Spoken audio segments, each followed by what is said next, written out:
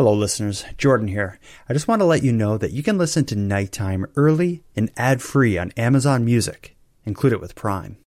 This episode is supported by FX's Clipped, the scandalous story of the 2014 Clippers owner's racist remarks captured on tape and heard around the world. The series charts the tape's impact on a dysfunctional basketball organization striving to win against their reputation as the most cursed team in the league. Starring Lawrence Fishburne, Jackie Weaver, Cleopatra Coleman, and Ed O'Neill. FX's Clipped, streaming June 4th, only on Hulu.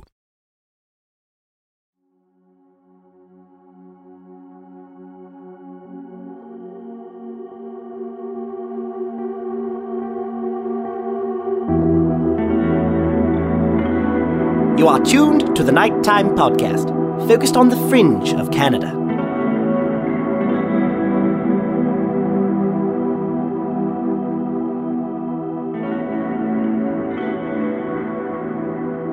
In this episode of Nighttime, we're going to catch up with a past guest who's been investigating the bizarre circumstances surrounding what at best is the accidental death, and at worst, the murder of the man he was named after. Since a bit of time has passed, and a whole lot has happened since part 1 of this series, let me remind you of what happened when we were first joined by Bernie Langell, who's been asking the question who or what killed the man I was named after, his grandfather, Bernie Langell. For me, this all started with a message from a friend letting me know that a local man was sharing something fascinating in a connected thread of tweets.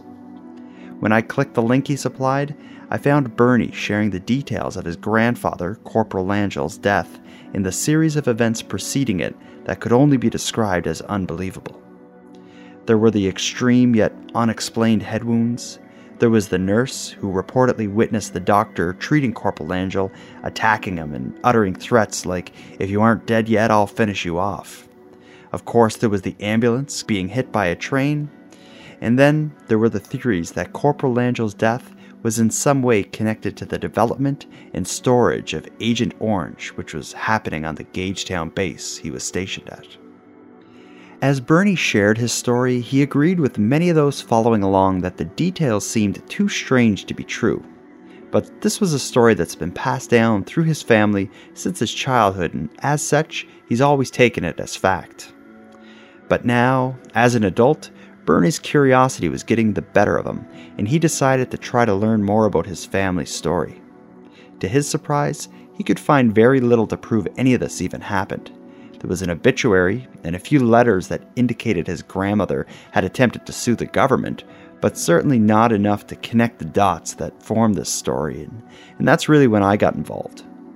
Despite having only a slightly above average ability to research historical events, I offered to assist Bernie in his investigation and offered to provide Nighttime as a platform to share what he knew of the story up to that point in time. The work we did together is what formed part 1 in this series.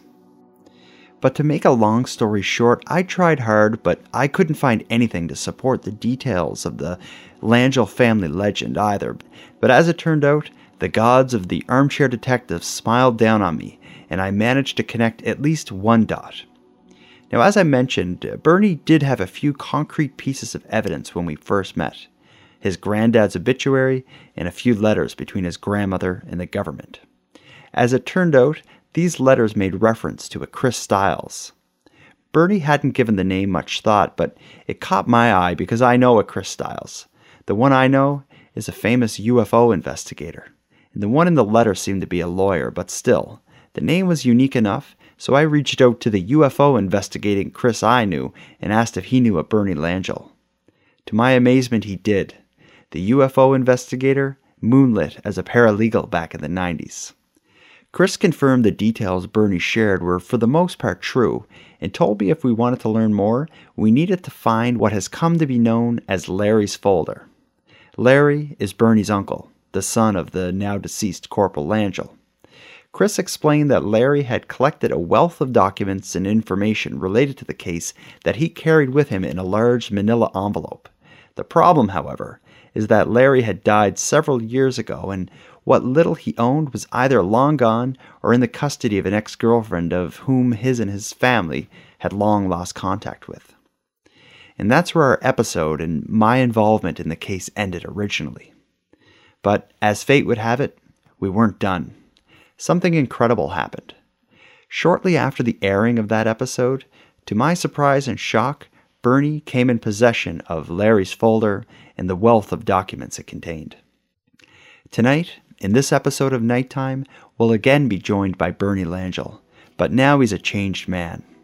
Although there are still some serious questions, Bernie now knows a hell of a lot more about what happened to his granddad 50 years ago, on a snowy night, on a military base in New Brunswick. And it's all thanks to the information he found in Larry's folder.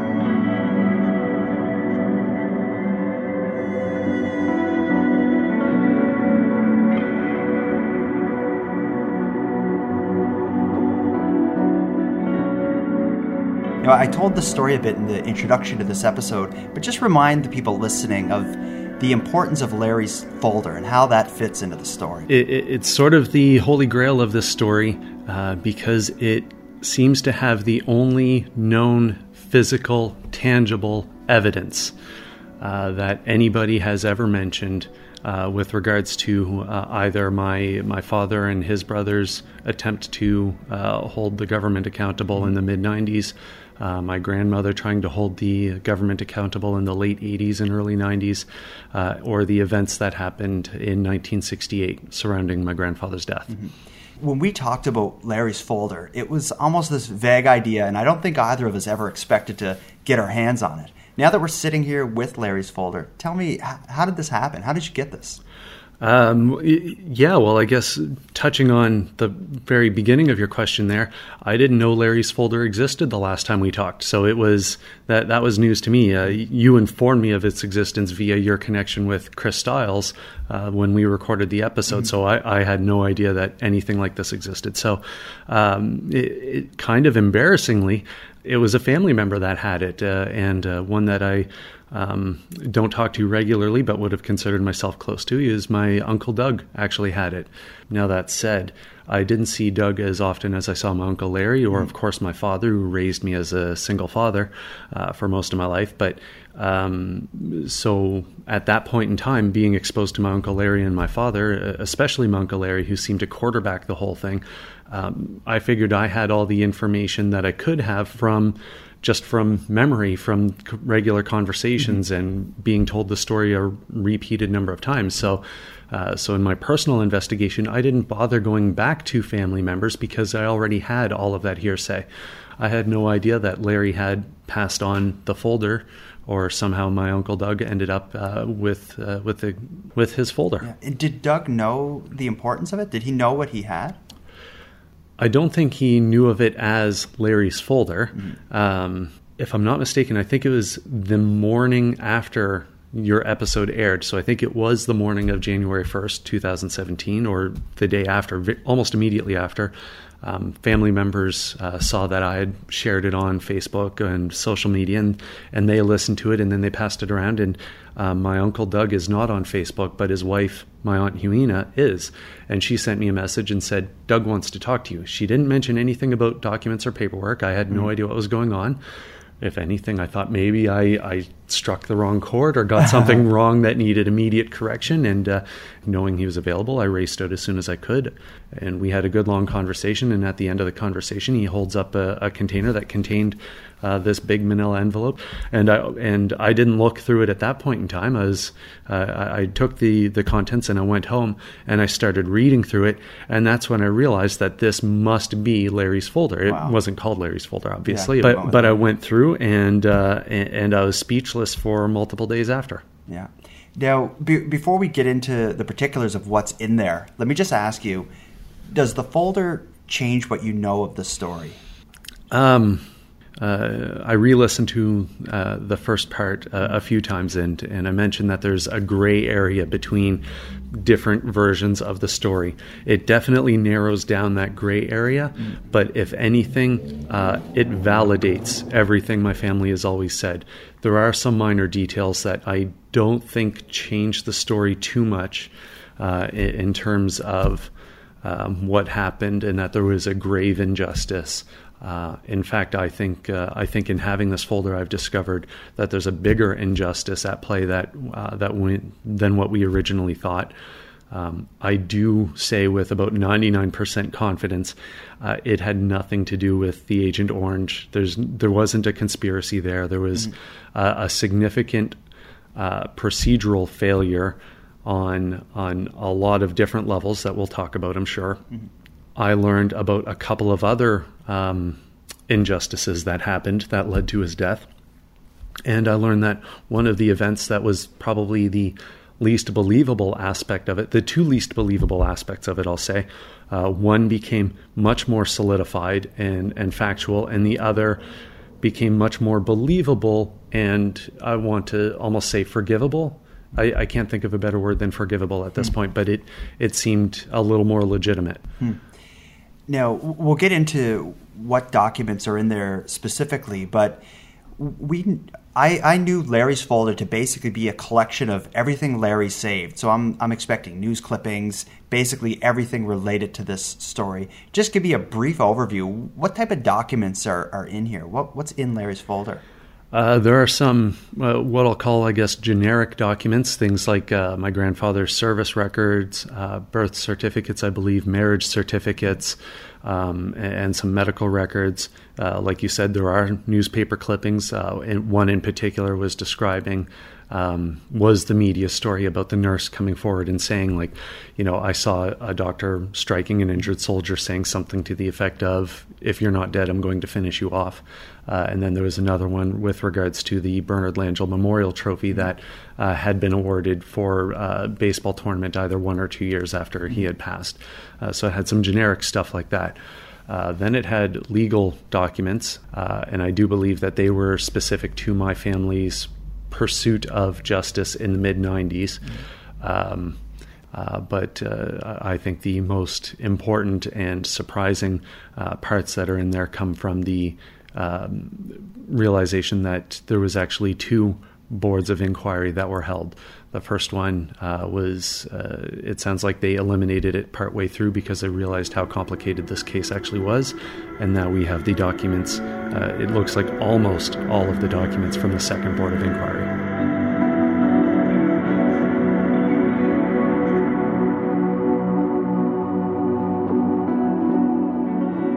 I'll get back to the talk with Bernie in a few moments, as the next portion of our time together won't make for great radio.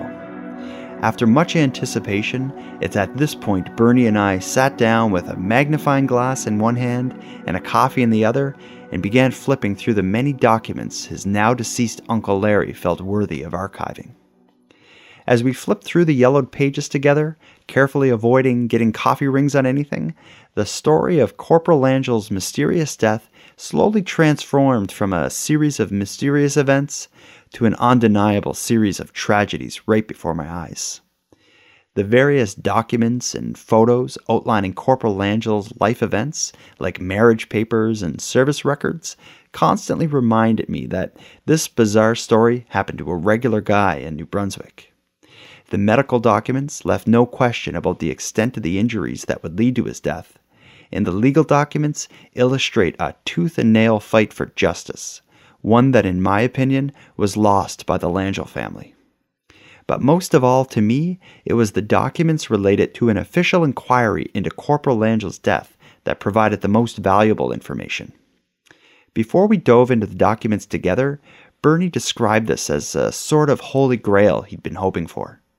The Board of Inquiry seems to be witness testimony from pretty much every party that was involved from beginning to end of the events that took place that led to my grandfather's death. As you heard Bernie describe to me, what he now knows, thanks to Larry's folder, is that the Department of Defense took the death of his grandfather very seriously. So seriously that 2 official inquiries were held in hopes of understanding the factors that led to his grandfather's injuries and ultimately his death. The format of this inquiry was basically a board hearing testimony from and further questioning everyone involved in the events leading up to Corporal Langell's death. As this inquiry was held only months after the death, The various statements archived in these documents provide first-hand accounts from those who were there at the time. And even better, with the testimony presented in chronological order, we can follow the events of this strange story from the point of view of everyone involved, except of course Corporal Langell, who sadly never had the chance to tell his version of the story. The narrative formed by these testimony will be the focus of the next segment of the episode. What will come next is the most accurate telling of the death of Corporal Langell we could provide. The story will be told by way of abridged readings from the files of the Board of Inquiry and excerpts of my discussion with Bernie Langell.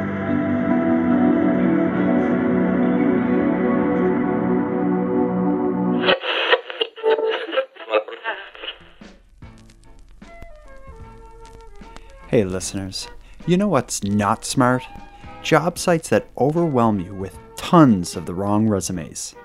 But do you know what is smart? ZipRecruiter.com/night. Unlike other job sites, ZipRecruiter doesn't wait for candidates to find you. ZipRecruiter finds them for you. Its powerful matching technology scans thousands of resumes and identifies people with the right skills, education, and experience for your job. And ZipRecruiter actively invites them to apply. So you get qualified candidates fast. No more sorting through the wrong resumes, no more waiting for the right candidates to apply. It's no wonder that ZipRecruiter is rated #1 by employers in the United States. And right now, my listeners can try ZipRecruiter for free at this exclusive web address, ZipRecruiter.com/night. That's ZipRecruiter.com/NIGHT. ZipRecruiter.com/night. ZipRecruiter, the smartest way to hire.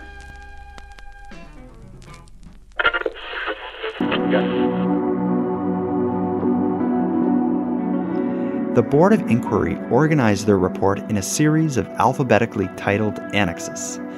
As we unpack the story, you may notice some of the annexes aren't covered. Sadly, some are missing, and others I'll simply be skipping over in the interest of time or coherency. So let's get to it.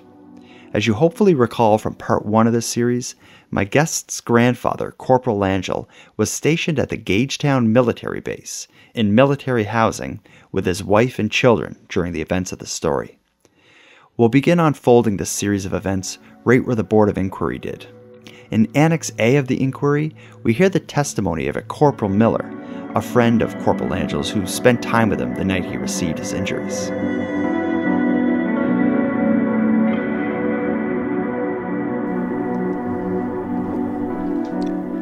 Corporal Miller, please describe your involvement with Corporal Langell on the night of February 8th, 1968. Well, Corporal Langell and I went to the mess hall together in his car. Then later that night, he drove me home and dropped me off at about 10 after 11. Then, well, I never saw him again after that. I understand that you went to Corporal Langell's house and asked him to drive you to the canteen? That's right, sir. There was supposed to be a dart tournament, and we were both on the team. While at the mess, were you drinking? Yes. Was Corporal Langell drinking? Yes, sir. When you left the mess, was he impaired? I couldn't make a statement on that, sir, but I thought he was capable of handling the car. Was there at any point during the evening any arguments or fights that you recall? None whatsoever. When he dropped you off, did he mention going anywhere else? No, sir.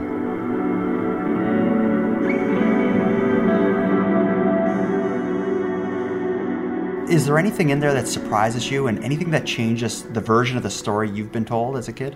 The only thing that it sort of changes is the version that I heard was that my grandfather had guests over that were having drinks in their home and that he was driving them to their homes directly afterwards. But Corporal Miller's testimony shows that they actually got together at his home, then went out to the mess for additional drinks. Corporal Miller testified that there was a dart tournament going on, and that it was afterwards that my grandfather drove him home. So basically his story is, I showed up at his house, went and had a few drinks, and he drove me home, and that was it. Yeah, and the other thing that changes slightly is my Aunt Jean was pretty insistent that my grandfather didn't have any alcohol consumed, but Corporal Miller's testimony showed that he did have some. Mm-hmm. They asked him a direct question. They asked him, was Bernie staggeringly drunk? And his response was pretty direct and said, no, he was capable of operating a motor vehicle.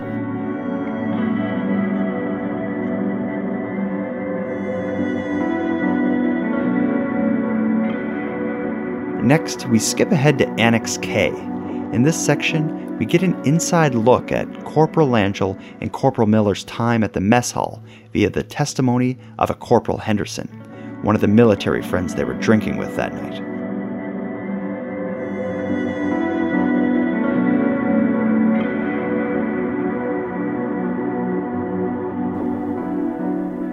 Corporal Henderson, were you present in the canteen on the evening of February 8th, 1968?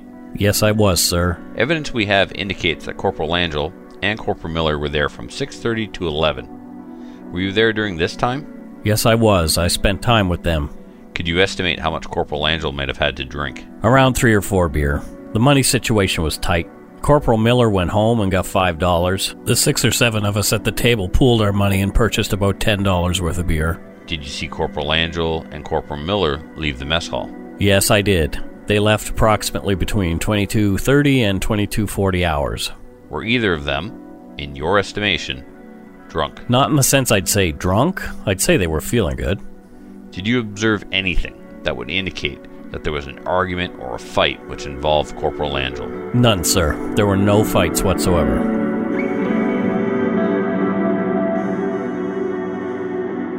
So from Annex A with Corporal Miller, really the next step on the journey is in Annex K. We hear from a Henderson. He is, I believe, was a security guard who described being at the mess hall along with your grandfather and Corporal Miller. I guess having heard what you just said about Corporal Miller's statement, I don't think there's going to be much of a surprise in what Henderson had to say. We're really, through his testimony, the best thing is we get a glimpse inside the mess hall to see what was happening that night. Is there anything there that surprised you or changed anything? Well, this didn't change anything because I didn't know a lot of this to begin with. But on these documents that that you can see, unfortunately your listeners can't see, but my grandmother wrote notes beside it. And one of the questions asks Henderson, could you estimate how much Corporal Langell might have had to drink? And the answer says, around 3 or 4 beer. The money situation was a bit tight. And he describes that Corporal Miller went home and got $5, and the 6 or 7 of the people around the table pooled the money. And my grandmother's note beside it says, Dusty, who's the first name for Corporal Miller, says Dusty couldn't drive himself to the mess as there was a blizzard, but he could leave and go home to get $5 with a question mark. And so there's a little bit of Henderson indicating that Corporal Miller did something that Corporal Miller didn't include in his own testimony. Interesting. But I don't think that there's much to that other than maybe Henderson had a better memory of what was going on. Yeah. And really it seems like the Board of Inquiry were interested to talk to Henderson. Mainly it seemed, at least to me, that they were trying to rule out that there was a fight or something would have happened there that led to the injuries he eventually sustained. Yeah, both Corporal Miller and Corporal Henderson agreed on the basic timeline of the amount of time that they spent at the mess hall. Mm-hmm. Corporal Miller said that there was a dart tournament. Corporal Henderson said that wasn't a dart tournament, but people were playing darts. I don't think there's much to be worried about there. They agreed that they went home at about the same time, but that there was no fighting, no altercations, no reason to think that there was any type of violent behavior.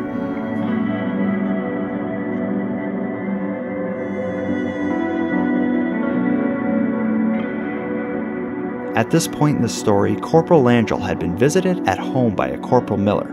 The two went to the mess hall where they drank with Corporal Henderson and several of their other military friends until sometime around 10:30 when Bernie and Corporal Miller left in Bernie's car. As Corporal Miller explained, Bernie drove him home, and we can only assume from there he made his way directly to his home, to his wife Annie and the kids.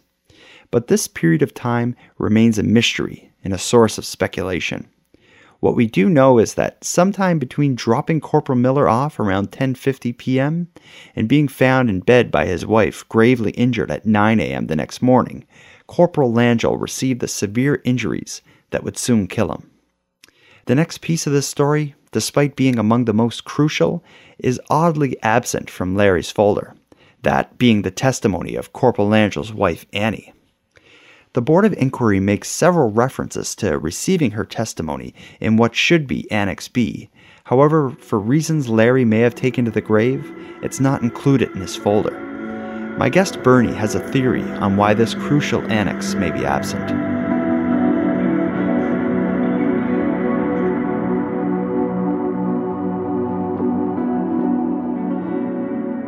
So of all the information we have, the big gap is what happened that night. How did your grandmother find him? Did she remember anything? What do you think about that being missing? And do you have any idea why Larry wouldn't have what to me seems like crucial information in the folder? I think it's probably the piece of information that I'm most interested to know. But I think that there's a specific reason it's not there. And that came from one of the other legal documents in the folder, in the communications. And one of the communications specifically states that they want that my father and his brothers want to leave their mother out of this. The first communication included verifying that if my father and brothers took the federal government to court, that action or the results of that action wouldn't negatively affect their mother. And then the second communication was indicating, at no point in time is anybody to reach out to their mother to deal with this. And just knowing my family and knowing the tone of them indicating that they would rather not pursue the action if that meant that the federal government's defense team or their own lawyers would reach out to their mother. They would rather just not do it. And I think that's because it was an emotional toll on her. She wasn't interested. I don't know the reasons behind it. Thinking about the reason these documents were accumulated, my family accumulated these documents to hold the federal government accountable for procedural failures, at least one count of intent to harm or kill their father.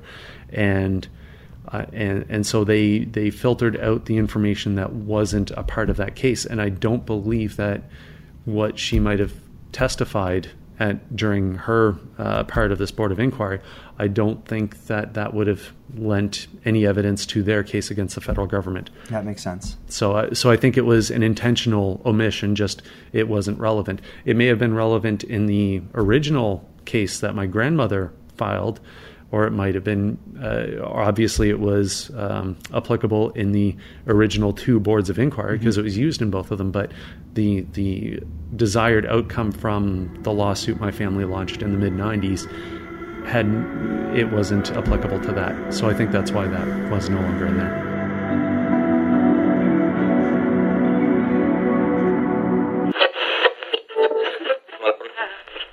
I want to take a quick break from the episode to get you all hip to the new investigative podcast from my friend Aaron of Generation Y. The format of this episode of Nighttime was heavily inspired by his new show, Framed. After this short Framed promo, we'll get back to our story. Brian Carrick was 17 years old, a student at Johnsburg High School. On December 20th, 2002, he disappeared from the face of the earth. To this day, his body has never been found. All that remains of Brian Carrick on this earth is droplets of his blood that were left behind inside and outside of a cooler, a produce cooler at Val's grocery store where he worked. Brian walks in there and never leaves again. Who sees him? What happened in the cooler? How many people know what happened in those first 15 minutes? There's 3, okay? I can tell you I know there's 3 for certain. We've already got 1 on our side. Every witness says something that contradicts another witness. The problem is when you look at all of these witnesses, the conclusion is, I don't know. We don't know what happened. We have no idea. This season on Framed, we are going to examine the case of Brian Carrick. One thing that makes this cold case unique is that it has been in and out of court for over a decade. Multiple court filings equate to more documents and information available to the public. Together, we are going to sift through those documents. This podcast's lofty goal is to find out exactly what happened in the back of that grocery store on a cold December night in 2002. We're going to solve this puzzle.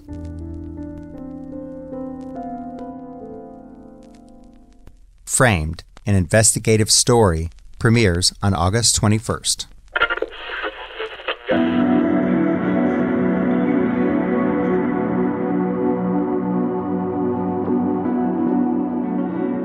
We'll get back to the narrative now. The Board of Inquiry picks up this story in Annex L with the testimony of the man Annie would turn to for help shortly after waking up to find her husband gravely injured in the bed next to her. Her husband's close friend, Warrant Officer Davis. With Corporal Langel's wife Annie's testimony missing from the folder, it's through Warrant Officer Davis's statements that we get a glimpse into the Langel home and hear how serious these injuries were.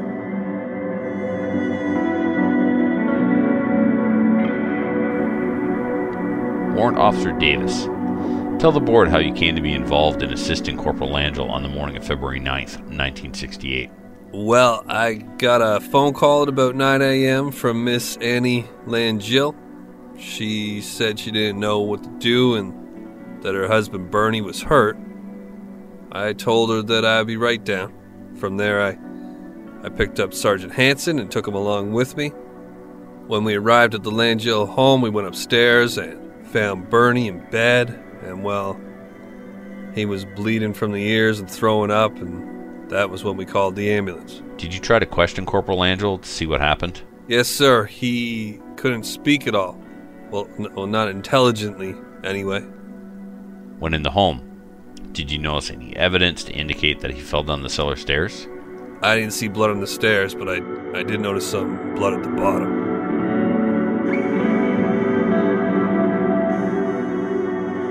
Now, the next step is going to be in Annex L. In this part, we hear the testimony of Warrant Officer Davis, who seems to be a friend of your grandparents, where he's the one your grandmother turns to when she finds your grandfather injured. Yeah, he in his testimony indicates that my grandfather worked with him, and so my grandmother called him in the morning to say, I don't know what to do, I need help, and it doesn't specifically state in his testimony that my grandmother had tried to call the ambulance, but my family's story is that she tried to call the ambulance, she was told not to, and then she had to call other military personnel to her home to call the ambulance on her behalf. And it sounds like the first person that she called was Warrant Officer Davis. So it sounds like there was a familiarity there, either through him being a coworker or colleague or superior. There was a familiarity there that led my grandmother to call him first. Now, in Warrant Officer Davis's testimony, he describes getting the call from Annie, showing up to help. Where we don't hear from your grandmother in the Board of Inquiry documents, does he have anything to say about the state of your grandfather and the state of the house when he showed up? He does. He actually, it's right in the very first question. Question number 1 says, and it doesn't describe who's asking the question, but it would be a member of the Board of Inquiry. The question asks, you did try to question Corporal Langel to see what happened? And the answer says, from Warrant Officer Davis, says, yes, sir. He couldn't speak at all, not intelligently anyways. The second question says, did you have any occasion to check the car? And the answer is yes. Sergeant Hanson and myself checked it. It was locked up. And it's important to note that the car was locked because my family indicated after the first episode aired that my grandfather wasn't, it was outside of his character to lock the vehicle. My family also stated that his car was parked in the wrong spot, but of course that's not part of this testimony.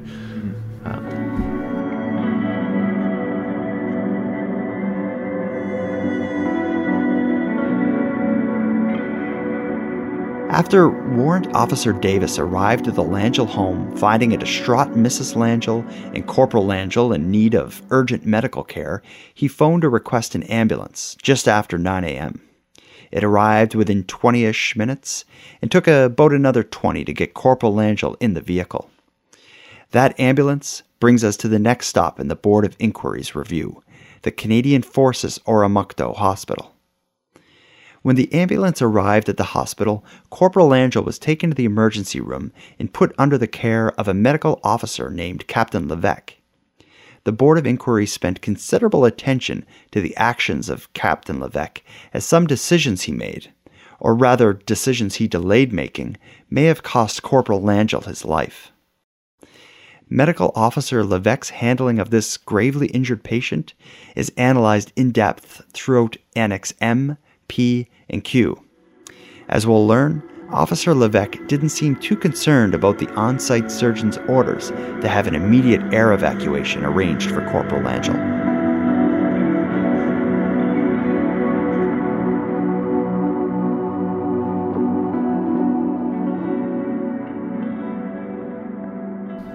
What do we learn from Captain Levesque's statement? Okay, I'm going to answer that properly. I'm going to have to step back for just a moment to also say one of the things that my family reached out about after the first episode aired. They describe a few other injustices that were anecdotal, and one of them being that when my grandfather got to the first hospital, there was a doctor there that was ordered to establish an air evacuation to have him flown to Halifax, and that doctor just blatantly did not do that. This testimony validates that claim. Captain Levesque, he is the medical officer who was ordered to arrange for an air evacuation for my grandfather. He says, an IV was started and a catheter was installed within the patient's bladder, the patient being Bernie Langell. I later removed this catheter in order to examine him further. I then went to the OR and told Major Laflèche of the patient, and he, being Major Laflèche, said that he, being Bernie Langell, would have to be transferred immediately. I then went to lunch from approximately 12:30 to 1300 hours.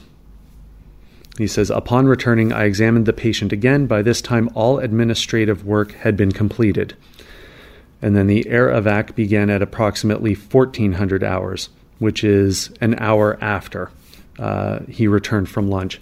So approximately an hour and a half after he was actually ordered to start that process. To do it immediately. So in essence, your grandfather in terrible shape showed up at the hospital, saw Captain Levesque, who then turned to another doctor who I believe was like the surgeon, who said he needs to be air evacuated immediately. Then he went to lunch. Yeah, he said, and his sworn testimony says, have to be transferred immediately. I then went to lunch. Wow. That was something that surprised me, because when we first talked, I didn't hear anything about this. And taking the first story and comparing it to the one that's emerging now through these documents, this seems to be a big deal. And it comes up again and again in the Board of Inquiry documents, is the delay for your grandfather's treatment and the delay to getting him to a neurosurgeon, I suppose. Yeah, it was, well, the facilities in and around the New Brunswick area that they were in weren't able to handle a brain injury. They didn't have a neurosurgical facility within reach. So they had to try to get him to one within reach, and Halifax appeared to be the best option at the time. In Annex P, the next document, is where we hear from the doctor who recommended the immediate air evacuation. And it seems like he points a pretty critical finger back at Captain Levesque and his delays in doing something about the air evacuation. In reading the documents, the different annexes, the different testimonies from everybody involved, I identify two people that I describe as the only two working cogs in the entire machine. And this Major Laflèche, if I'm pronouncing his name correctly, is definitely one of them. He's very specific with the details he provides. He very specifically says not only did he instruct Captain Levesque to do that work and set up the air evacuation, but he told them who to liaise with. He said, he says here, I therefore told Captain Levesque to arrange for an air evacuation to Canadian Forces Hospital Halifax immediately. I requested that Captain Levesque liaise with Major Leduc. who is the chief of medicine at Canadian Forces Hospital Oromocto.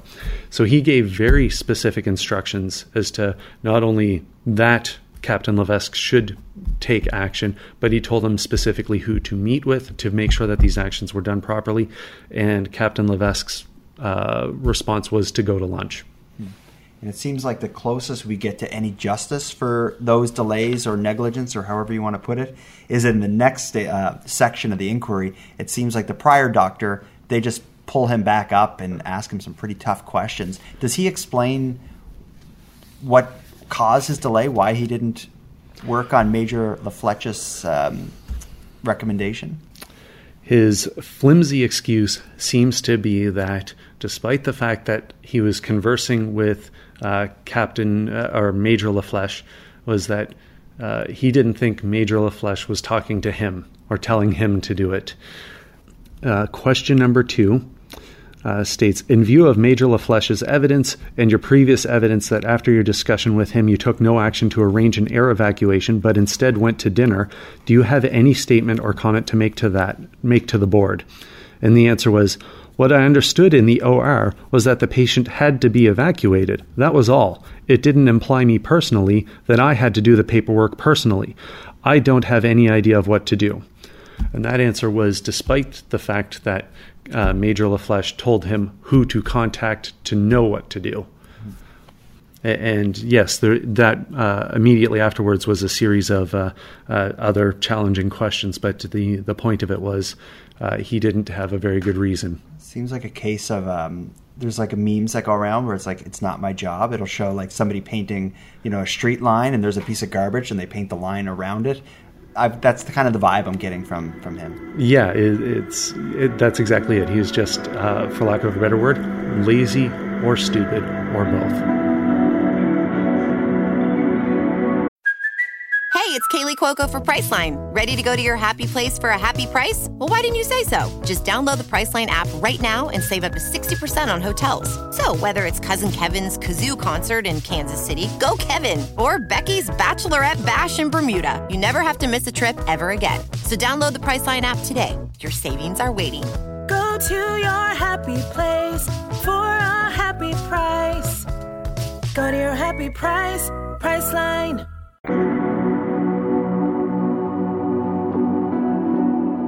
We'll now start moving the story beyond Captain Levesque's questionable handling of this air evacuation. But first, let me again recap what we just heard. After arriving to the hospital shortly after 10 a.m., it was deemed necessary to aerovac Corporal Langell to the nearest major hospital in Halifax. For reasons that likely cost Officer Levesque some sleepless nights, a highly agitated Bernie Langell wouldn't board a plane to Halifax until nearly 6 p.m., almost 8 hours later. The Board of Inquiry next focused its attention on those involved in the air evacuation of Corporal Langell from the Canadian Forces Oromocto Hospital to the hospital in Halifax. I mentioned previously that in the original version of this story that had been passed down through the Langell family, a doctor on the Canadian Forces base was said to have assaulted a semi-comatose Corporal Langell while uttering threats to kill him.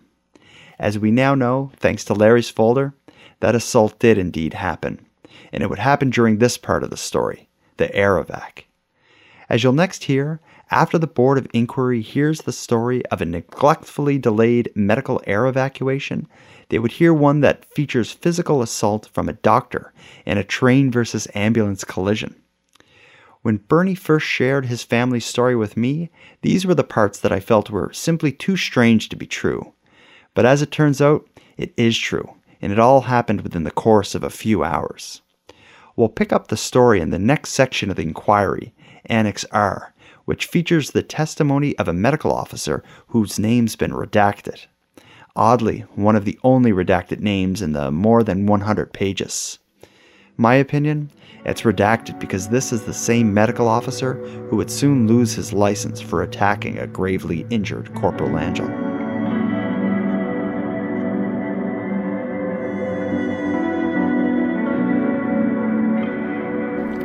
In this particular annex, we're talking about Annex R here, There wasn't anything specifically surprising in this one. There is more of his testimony later that is very surprising. But in this particular one, he just briefly describes that after the plane or the aircraft landed in Shearwater, the Halifax-based doctor took charge of my grandfather, and this doctor, who we believe is Captain J.J. St. Germain, he left the scene briefly to find a second vehicle because there was 2 patients on the plane, my grandfather and one other, and when they landed there was only one ambulance available for them at the time. And so he went to get a second ambulance, and then he describes that when he returns with the other vehicle, he sees that the ambulance that my grandfather was in was resting sideways or beside a train, and it looks like they had already collided. So this is the first testimony of evidence that the collision occurred between the train and my grandfather's ambulance.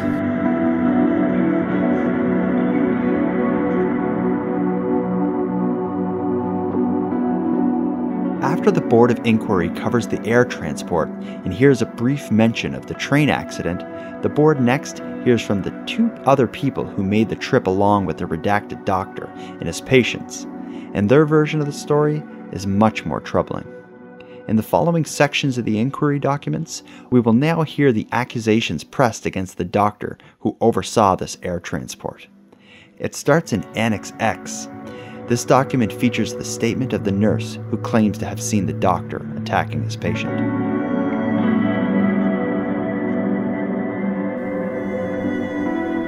Lieutenant Tremblay, please describe the events concerning Corporal Langell that you witnessed on February 9th.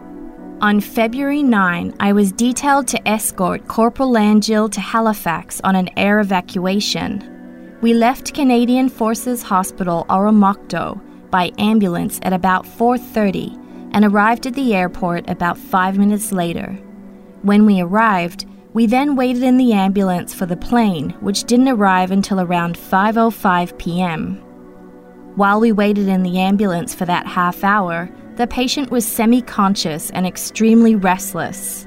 As we had no restraining equipment, the 3 of us could hardly prevent him from sitting up. St. Germain, who was the doctor in charge at the time, was standing at the head of the patient, and each time the patient tried to sit up, St. Germain made him lie down by striking him with a closed fist to the face and the chest. All the blows were punctuated by rude and abusive language directed at the patient. Specifically, I remember him saying, "If you are not dead, I will finish you off."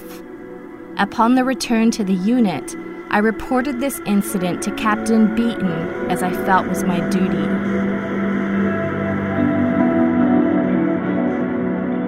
As we will soon see, the nurse wasn't the only one who saw these assaults. In the next section we'll cover, Annex Y, we'll hear from a Corporal Thibault, the military escort who made the trip along with the nurse and the doctor. Corporal Thibault, did you witness the behavior described by Nurse Tremblay? I was assigned as a medical escort during Corporal Langell's evacuation. While the ambulance was waiting for the plane to arrive to the airport, I saw St. Germain striking the patient about the neck and shoulders with his closed fist twice. As I was leaving the ambulance to make a phone call, I could not see it, but I heard noises which led me to believe that the struggling and striking continued. In my estimation, these blows were rather hard.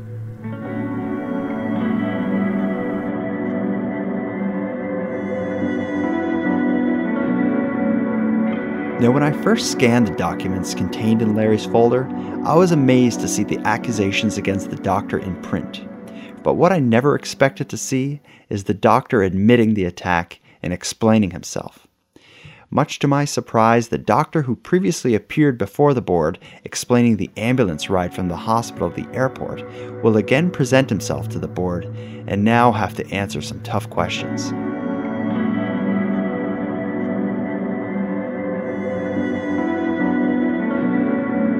Perhaps what I found most surprising in the entire thing, again, this this part of the story is what I thought was exaggerated or was added in for dramatic effect by someone in your family or something. It is true. We hear from two people who saw it, but then we also see the board turn their questioning to the Captain Saint Germain or whichever rank it is. He gets a chance to answer some questions. He admits to it and goes on to justify why this attack against your grandfather happened. Did that surprise you to see? Does it change the way you feel about him and what he did? Just what are your thoughts on him answering the questions in the way he did? Yeah, it turns out that Captain Saint Germain admits that he let the anger get the best of him, and through whatever weak or what's the word I'm looking for? Improper thought process. There's a better word for it, but I can't think of it. But through his incorrect thought process, felt that the best possible medical treatment was to try to strike my grandfather in the face, who was suffering from a fractured skull and a brain hemorrhage at the time, as a means to try to knock him unconscious to make him more controllable for the transportation. I kind of read between the lines a bit on it, where it seemed like what he was getting at, what Saint Germain was getting at, the doctor who assaulted your grandfather, was that the ambulance or whatever vehicle he was in didn't have the right equipment. He kept making reference to the types of restraint equipment he had. I feel it's just a case of somebody who was unhappy with the resources they have to do their job, was frustrated with it, and took it out on their patient. That's kind of the way I read it. Yeah, and his testimony, which is somewhat corroborated with other people, described that my grandfather was quite agitated and strong and difficult to control. And my grandmother had a little note that stated that my grandfather busted out of a straitjacket at one point in time. But then there's other opinions that are pretty conflicting, that conflict directly with that by describing my grandfather as being only semi-conscious and basically in a coma. Comatose. Yeah, I've heard semi-comatose state, yet at the same time he's like fighting off the team that's helping him. And I fully understand that that there are head injuries that can cause somebody to drift in and out of consciousness and be agitated and not agitated. So I'm not doubting that.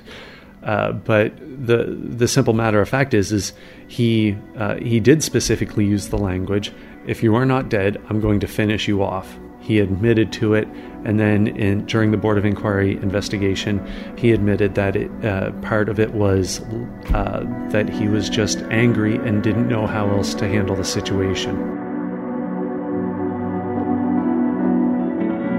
The physical attack on Corporal Langell by a doctor was one of several pieces of the story that I originally felt were too bizarre to be true.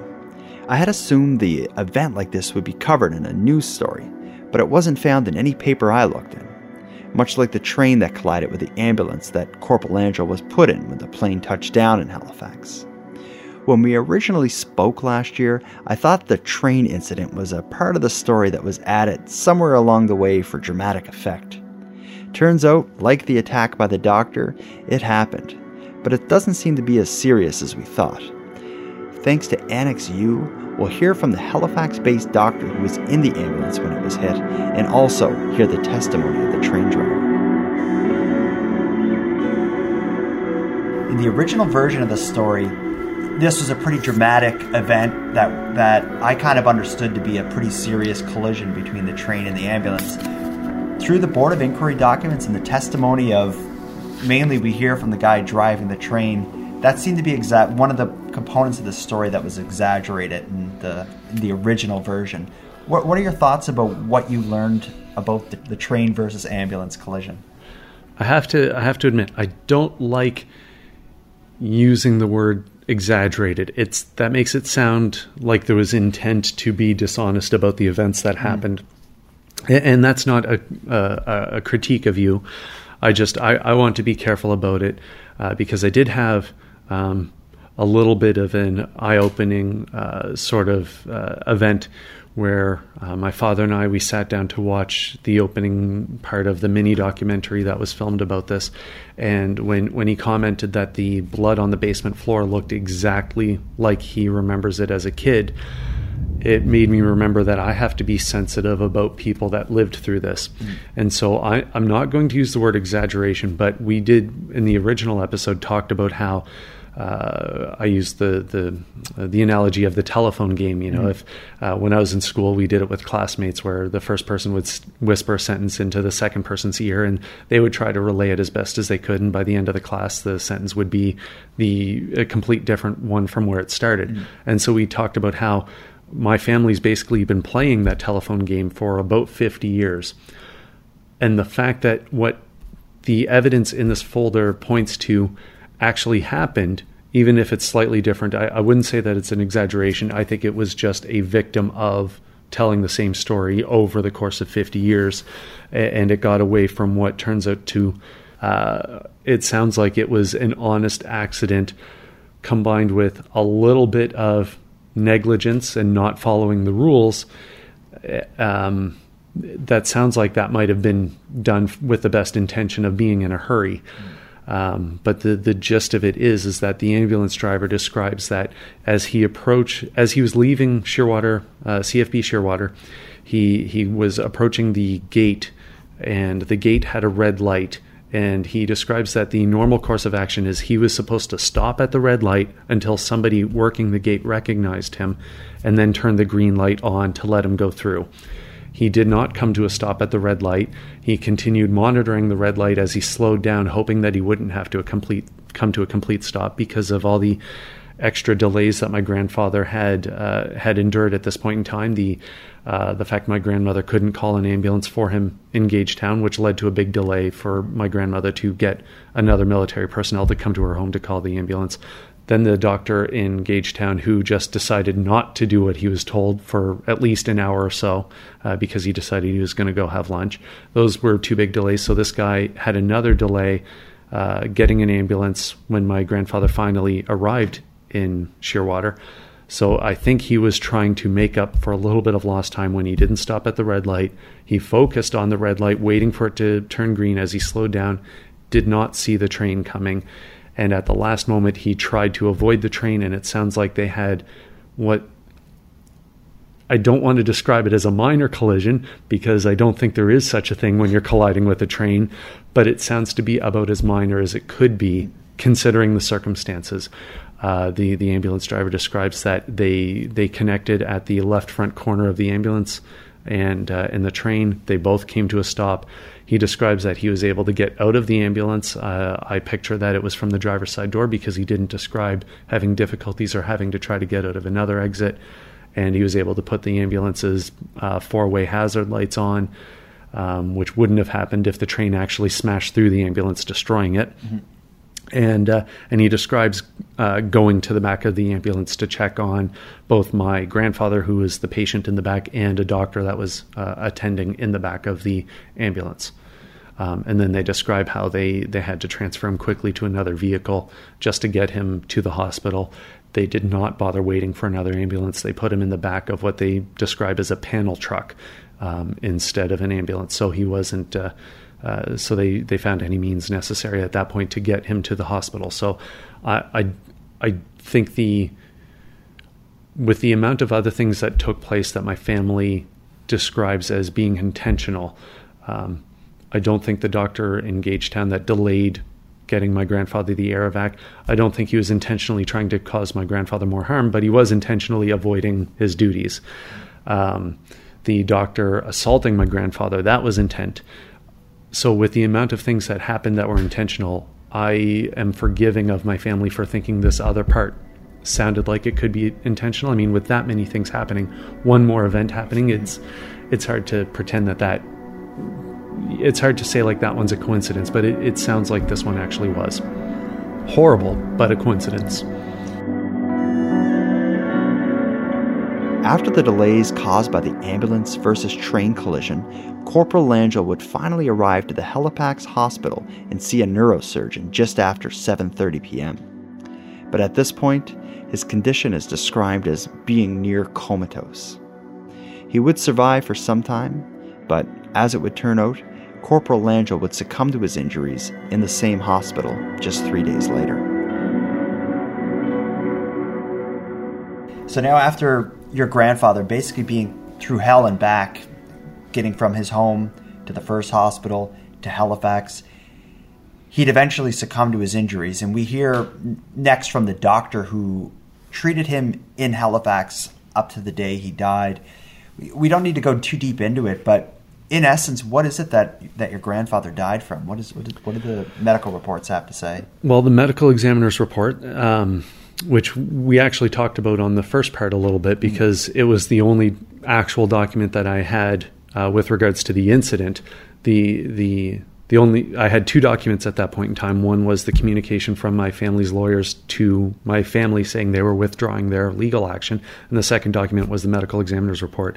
And so just to recap that, he described a significant number of scars, bruises, injuries he might have had either in combat or others, and scars from surgeries. But he also described injuries to my grandfather's orbital bones, and blackened eyes, which could have been a result from being struck in the face by closed fists, which we now have sworn testimony happened. He described a laceration on the bridge of the nose, which in one of the annexes turns out that probably happened as a result of the ambulance crashing into the train. And then he describes that the cause of death was the original head injury. He calls it a fractured skull and brain hemorrhage, is what was the eventual cause of death. After providing the narrative we just covered via the various testimony, the Board of Inquiry closes their report with its official findings. The whole thing wraps up with a report basically where they seem to indicate what they think happened and what factors led to your grandfather's death. Tell me about your thoughts on the Board of Inquiry's findings and where exactly they point the blame or point the cause, or what they feel the cause of your grandfather's death is. They, at the end of their conclusion, they determine it was an accident caused by his service in the military, and that decision was sort of a double-edged sword. They discuss how the stairway to the basement of the home in question was poorly built. The stairs were steep. They were a 45-degree angle. And at the top 4 stairs of that flight of stairs didn't have a handrail. And so they looked at that, and that's pretty much all they needed to determine that he had fallen down the stairs. There's still... I don't think that they did a lot of investigating to actually determine if that's what happened or not, but it is hard to argue with the reasoning for that. So they figured that his death was a result of an accident during his service, and the plus side is my grandmother, as his widow, was able to collect a pension based on that. The downside of it is that it meant that even with the parts of the story where agents of the federal government were intentionally trying to harm my grandfather, or intentionally not doing their job, or accidentally doing a bad job, that meant that the federal government could not be held responsible. But they found a lot of different things led to his death, the main thing being the accident that caused his head injury. But they found things such as there was multiple delays that we discussed in detail. The delay in getting him from the home to the original hospital, then from the original hospital to the air evacuation, then from the plane in Shearwater to an ambulance, then from the ambulance that crashed into a train to another vehicle, and then to the hospital.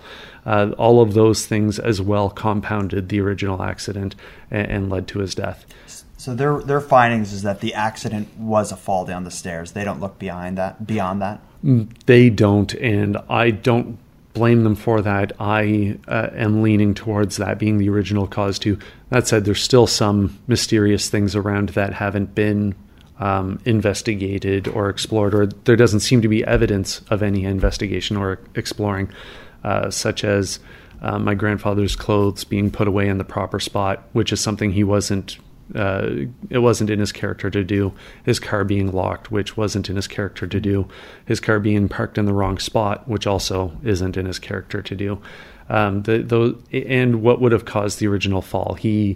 My family has sworn to that he didn't have a reason to go to the basement. It was mostly empty, apparently, and it was kind of out of the way in terms of his normal route. When he got in the home, he would have gone upstairs, but the basement was behind a closed door and off to the side, and there didn't seem to be a known reason for that, and there still doesn't seem to be at this point.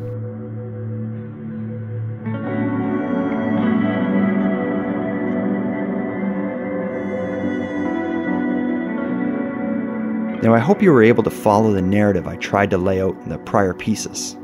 What you heard Bernie and I discuss is only a small portion of the documents related to the inquiry, and despite our conversation not covering everything, I think what we did discuss provides enough clarity to give the version of the story that the inquiry revealed. When Bernie and I first met over a year ago, I never thought we'd have the opportunity to read first-hand accounts of nearly everyone involved. In doing so, this story certainly changed forms for me. Initially, I suspected Corporal Langel's death may have elements of intentional foul play and possibly a cover-up. But now, after spending time with Larry's folder, it's a different story altogether, and arguably more tragic. The death of Bernie Langell, to me, was the result of a series of systematic failures that seemed to start with the basement stairs handrail in his military housing being poorly installed. Now, after going through this story with my guest Bernie, we ended our talk with a short discussion about what comes next in his personal journey towards some of his family's darkest moments. I'll end the episode with that discussion.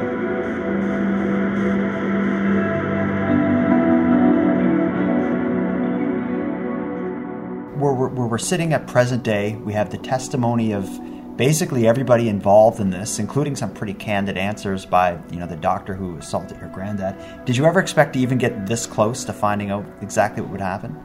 No. My original idea when,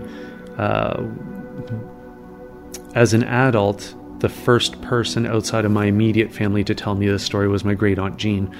And at that point in time, when she started telling me the story, she said that she at one point knew the doctor's name, and that assaulted my grandfather instead of giving him medical help. She knew his name at one point in time but couldn't remember it. And so I made it my goal to learn his name. And I did, thanks to Larry's folder. And oddly enough, it's actually because of one photocopy of a news clipping in the folder. All of his name has been redacted from all of the Board of Inquiry documents, but the newspaper clipping does identify him as Captain J.J. St. Germain. I don't know what the initials J.J. stand for, but that's, as far as I'm concerned, that's the identifier. Now, the Board of Inquiry documents, the medical documents, the legal documents that are in Larry's folder give a pretty good picture of everything that happened. Is there anything outstanding, like any documents or any information that's not in there that you want to find? You bring up a good point that my grandmother's testimony isn't in there, and I'm interested in knowing that. I don't think that there's much left to really solve about the case. It looks like they've done a pretty good job of, they did 2 boards of inquiry about it. There have been, my grandmother took legal action once, and then my family took legal action a second time. So I think it's been looked after pretty thoroughly, with the exception of knowing what my grandmother's thoughts and comments and story was on it, especially since the Board of Inquiry describes that she was interviewed pretty immediately after the fact in her own home. So I'd be interested in that. Now, what about throughout the documents, the medical documents, the Board of Inquiry, all this testimony? You now have the names of so many people involved. You even mentioned not knowing J.J. St. Germain's name. You now have the names of so many of them involved. Have you ever considered trying to connect with any of these people to see if they're still alive? And if so, who would you want to talk to? Oddly enough, I don't think I'd want to talk to Captain J.J. St. Germain. He told his story. It's in writing. he pretty much confessed to it. I don't think he hid anything. It was kind of, I don't think my father and brothers and immediate family that were alive at the time would describe it like this. But for me, it was kind of relieving to see him not hide behind something. Unlike the doctor that pretended he didn't know he was being instructed to order the air evacuation, he seems to have hidden behind something. But this doctor came out and said, "No, I did it. I have an anger problem. I didn't know what to do, and so my best option was to beat him." So I think I've got enough information from him. Maybe it could get an apology from him, maybe, but other than that, I'd like to thank the Nurse Tremblay, because as much as we don't have news clippings of her specifically going to the media or something and saying, we don't have the origins of her telling this story. In her testimony, she does say that she went back to her superior that she had to report to and reported the incident right away. And without her having the courage to do that, my family might not have had a leg to stand on at all. So I'd like to thank her. I'd also like to thank the individual that came to my grandmother's house to call an ambulance on her behalf. Warrant Officer Davis. Yes, thank you. And thank him because he at least gave my grandfather a fighting chance when not many other people would. For anybody listening out there that has a connection with these people, do you have anything to say to them, or anyone who worked there at the time on the military base? Do you have a message for anyone listening who may have a connection to this story? There's one thing in particular. I just briefly mentioned that my first goal was to get the doctor's name that assaulted my grandfather, which I accomplished. My next goal with it is more of a lighthearted, fun one. I want to find the Bernard Langell Memorial Trophy, which should still be at Gagetown somewhere.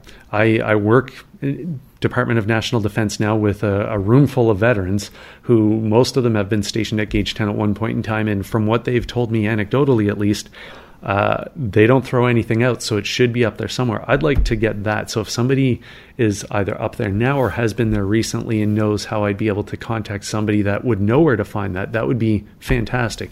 Even if I can't possess it, maybe I can take a photo with it. Then the next thing would be just to hear stories. If there are people that I know it'll be 51 years ago this February, so I know there's not a good chance that a lot of them are alive, or I don't think a lot of them would have mental capacity to remember everything. But if maybe they had kids that were there that might have been 12, 13, 14 years old, like my father's age, they might remember something. Mm-hmm. Just any hearsay at all.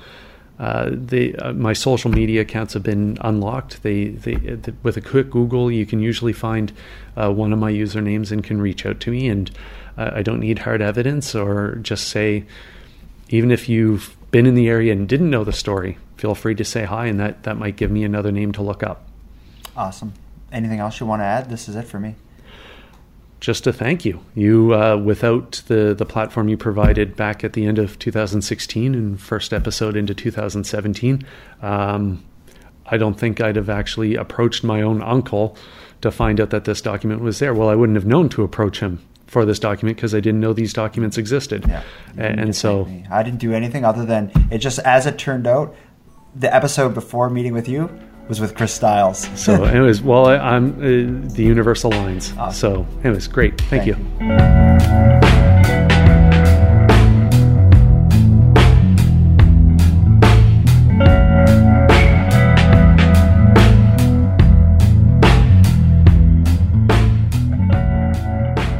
I want to thank Bernie Langell for taking me with him on his journey into his family's dark history. Bernie, when a series of neglectful acts cut your grandfather's life short, undoubtedly the course of your family's history was changed. Your dad and his siblings lost a father, your grandmother a spouse, and you lost the opportunity to have your granddad in your life. Although today, 50 plus years removed from these events, with moderate comfort we can pore over the circumstances of your namesake's last days, but the fact that these events have left a lasting mark on your family is not lost on me, and hopefully not on anyone else listening. This is a tragic, unfortunate, and disgraceful end to the life of a man who was loved by many. Now, I can't speak for your granddad, but I'd like to think he's proud to see you getting to know him, even if it's as a result of such a horrible event. And with that, we'll conclude this episode of Nighttime. I want to give a huge thank you to my pals that generously lent their voices and helped bring some of the documents from Larry's folder to life. We had Aaron from Generation Y and the incredible new investigative podcast Framed. He played the part of Corporal Miller. Jack Luna from Dark Topic pulled his head out of the clouds he keeps it in and provided Warrant Officer Davis a voice. Christy Lee from the Canadian True Crime Podcast appeared as the inexplicable Australian nurse who saw the doctor attack Corporal Langell. Mike Brown from Dark Poutine blew me away with his performance as Corporal Henderson. I knew Dark Poutine was a great podcast, but I didn't know Mike had world-class acting chops. Next, Lance, my pal from Missing Maura Murray in Crawl Space, played the part of Corporal Tebow. And lastly, my fellow Oak Island fanatic Trevor Furlot did a great job providing the voice of the Board of Inquiry. Trevor hosts the popular Canadian firearm enthusiast podcast Slam Fire Radio and is the only person I know that makes his own ammunition. Thanks again to you all. I'm proud to have had you on my show and even prouder to call you all my friends. And next, I want to thank the always awesome Paragon Cause for providing the music for this episode. You can hear more of them on their album Escape, available on iTunes or anywhere else worth a damn. And if anyone out there is interested in hearing more from Nighttime, please check out the Patreon group. It's $1 a month, and you can support the show and access the supporter exclusive feed, which provides ad-free early releases of episodes, in addition to prior episodes no longer available on the main feed. You can join by visiting patreon.com/nighttimepodcast. I'd like to thank the current patrons of the show and welcome the newest members of the group. David Thompson, I sincerely appreciate your support of Nighttime, and I'm glad to see you become a patron last month. And for anyone else who'd like to support the show but can't help financially, you can give me a hand by telling your friends about me and leaving a positive review on Apple Podcasts or whichever equivalent you use. If any of you listening want to stay up to date with my activities, both on and off the show, follow me on Facebook, Twitter, and Instagram. I use the handle @NighttimePod. If any of you have a story idea or some feedback on the show, I'd love to hear from you at nighttimepodcast@gmail.com. Now until next time, keep looking around and let me know when you see something weird. The Nighttime Podcast is written, hosted, and produced by Jordan Bernhardt. Copyright Jordan Bernhardt.